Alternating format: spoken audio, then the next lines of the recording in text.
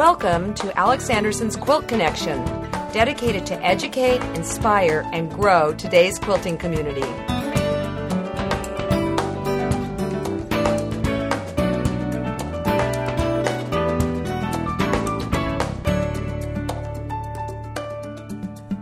Hi, I'm Alex. Welcome to episode 17. As many of you know, I am part of the Bernina family, and since I have been working with Bernina, I've learned a whole lot about sewing machines. And recently, I had the opportunity to spend some time with Martin Faber, who is president of Bernina USA, and he really knows this industry inside and out, and he shared some insights that I think you will find incredibly interesting. I'm grateful that he said yes, and now I'm here to share my interview with the president of Bernina USA and my friend, Martin Faber. Martin, thank you so much for setting aside some time from your busy schedule and to spend with us today. You're most welcome. Well, what I'd like to do today is talk about sewing machines, history of Bernina, and all the good stuff that probably the average person doesn't know. When was the first sewing machine developed, and what was it like? Well, I think, Alex, you have to go back a good number of years. Actually, you have to go back to about 1820, 1830. It was actually a French tailor, Mr. Timonier, who invented the first sewing machine, maybe the first sewing device. Very basic, how to form a stitch, and that was in the 1830s.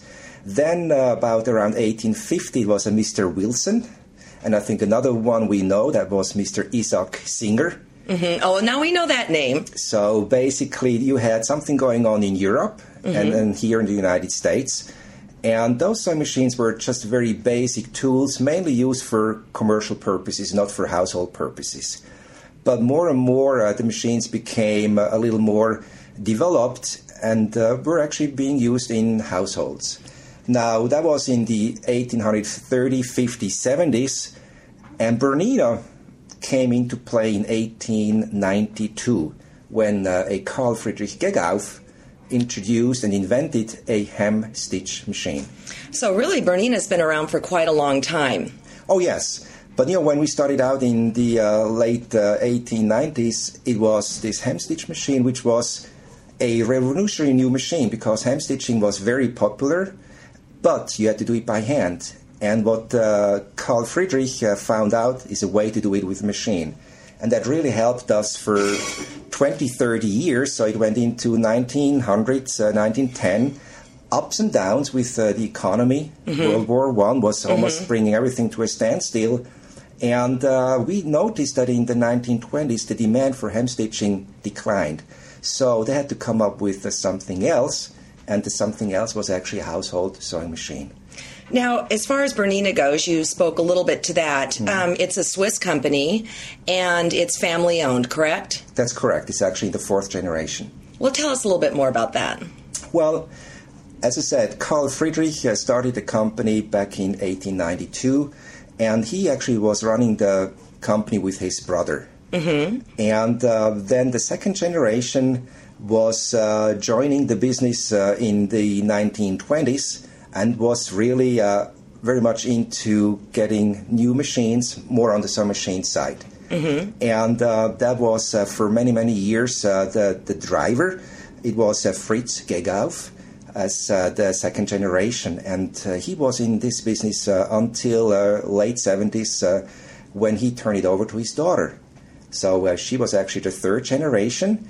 And the daughter then turned it over to Hans-Peter Ilchi, who is now the fourth generation. And HP has two teenagers, a daughter and a son. They are now 20 and 19, and there might be the fifth generation. Well, I've met the daughter, and she is a delightful young woman. Is delightful. Bernina would be very lucky to have her take over. I have not met the son yet, so the account's still out. Now, I got my first Bernina in 1983, and I know that because I got it right before my daughter was born. And how big was Bernina in America at that point versus the international market?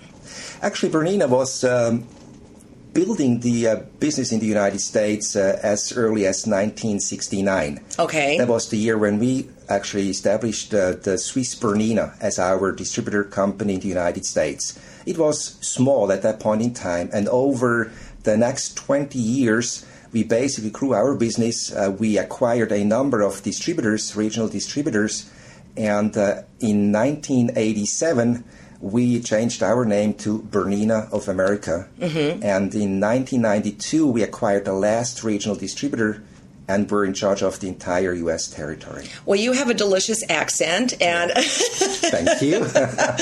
And when did you come over here? Actually, I came over in 1993. I joined Bernina in 1990. I worked 3 years at the Swiss headquarters. I was in charge of a number of export markets. I was sort of the liaison person between the headquarters in Switzerland and the markets. And then I got the opportunity to join Bernina of America in 1993.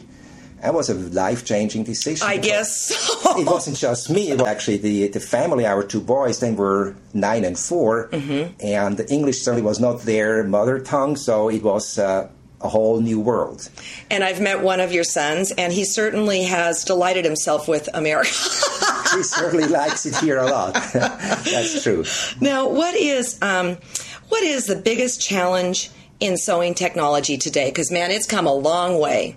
I think we have seen dramatic changes in the late 90s and in the last couple of years. Mm-hmm. For many, many years, the sewing machines were just pure mechanical machines. And then in the 1980s and 1990s, the computer technology was introduced to sewing machines. And today, sewing machines are really more computers. Right. And I think the challenge we have is we build so many features and so many possibilities you can do with these machines into these sewing machines.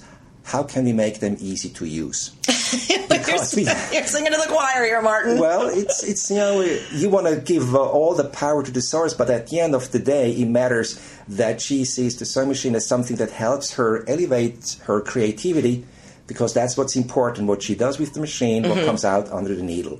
Well, the 200, when it came out, that was the biggie. That was, the Artista 200 was a revolutionary new machine, and we feel still great about it. It does... Explain to people what happened, because it was really miraculous what happened. Well, for the first time, actually, a sewing machine had an operating system that was developed together with Microsoft. Mm-hmm. So the operating system is the CE, Windows CE, and it operates like a computer, like your Word or like your Excel software you have from Microsoft. Mm-hmm. So familiar icons, it's fast, it's easy to use, and it works. And it's my understanding at the time it was at Epcot. That's true. It was at Epcot. Is it still there? Do you know? No, it's not there any longer. Oh, wow. Well, that was in 2002 and 3, but life goes on, and yep. New machines came out. So what would you say the biggest challenges in today's market in the sewing industry, and I will even take it closer to quilt making, mm-hmm. and quilt making? I think what we face as an industry is the challenge that every year over 2.5 million sewers buy a sewing machine. And the sad part is that only about 300,000 or 400,000 buy the machine at a independent sewing machine retailer or a quilt shop. How about the rest? It's too bad that this 1.8 million or 2 million people will never enjoy a relationship with a local retailer. Mm-hmm. Yet they spend the money and they will never experience what the local retailers can add to make this experience a fun and joyful experience. Well, I would say, honestly, when somebody buys a machine, you're buying into a family. You do. You really do. It's the family, it's the relationship we have right. with fellow sewers, it's the show and tell at meetings, in classes. It's just it's a meeting point to go to the store once a week, once a month, and just to catch up on everybody's life stories. Well, one time I heard that a sewing machine such as Bernina, one that's like on an upper end, or even I would say mid-end, it's like an onion. There's layers and layers and layers of its possibilities. And as you understand the first layer, you peel that away and then you go to the next layer. And really, by not taking advantage of a local dealer or quilt shop, you're cheating yourself. You're absolutely right.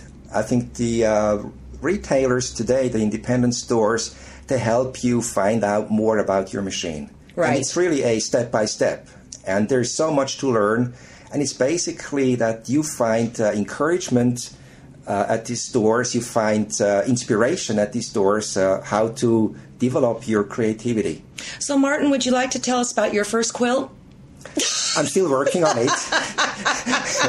It's going to be a king-size quilt. It's going to be, my dream to finish it before I retire. Well, I will not hold my breath. Okay. What's the most exciting thing you see going on in today's industry?